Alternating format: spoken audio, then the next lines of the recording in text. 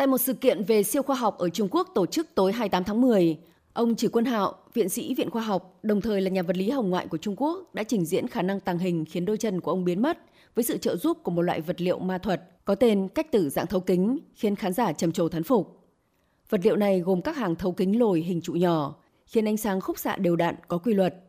Mỗi thấu kính lồi hình trụ nén vật thể phía sau thành một dải mỏng, khiến nó dường như vô hình, từ đó đạt được hiệu ứng tàng hình về mặt thị giác.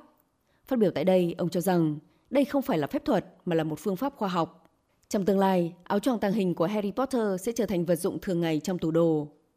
Ngoài phương pháp trên, viện sĩ Trử Quân Hạo còn chứng minh một cách tàng hình khác, đó là sử dụng hai chất có chiết xuất tương tự nhau. Ví dụ, chỉ số khúc xạ của thủy tinh borosilicat cao và glycerin là tương tự nhau. Khi một vật thể làm bằng thủy tinh borosilicat cao di chuyển trong glycerin, nó cũng có thể đạt được hiệu ứng tàng hình. Phương pháp này thậm chí mở ra nhiều khả năng hơn và cho thấy sự kỳ diệu của công nghệ tàng hình. Ông cũng cho biết thêm, những khám phá đi đầu về tàng hình hiện nay không chỉ có thể tránh được mắt thường mà còn tránh được cả sự giám sát của tia hồng ngoại. Ông cho rằng trong tương lai, cùng với sự hoàn thiện dần của công nghệ và siêu vật liệu, khả năng tàng hình trong các tác phẩm khoa học viễn tưởng sẽ dần trở thành hiện thực.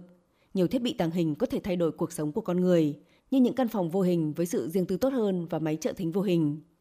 Tuy nhiên, bên cạnh việc hào hứng đón nhận phát kiến mới, nhiều cư dân mạng Trung Quốc cũng ái ngại khi công nghệ này rơi vào tay tội phạm và mong muốn luật pháp được kiện toàn để ngăn chặn những tình huống tương tự xảy ra.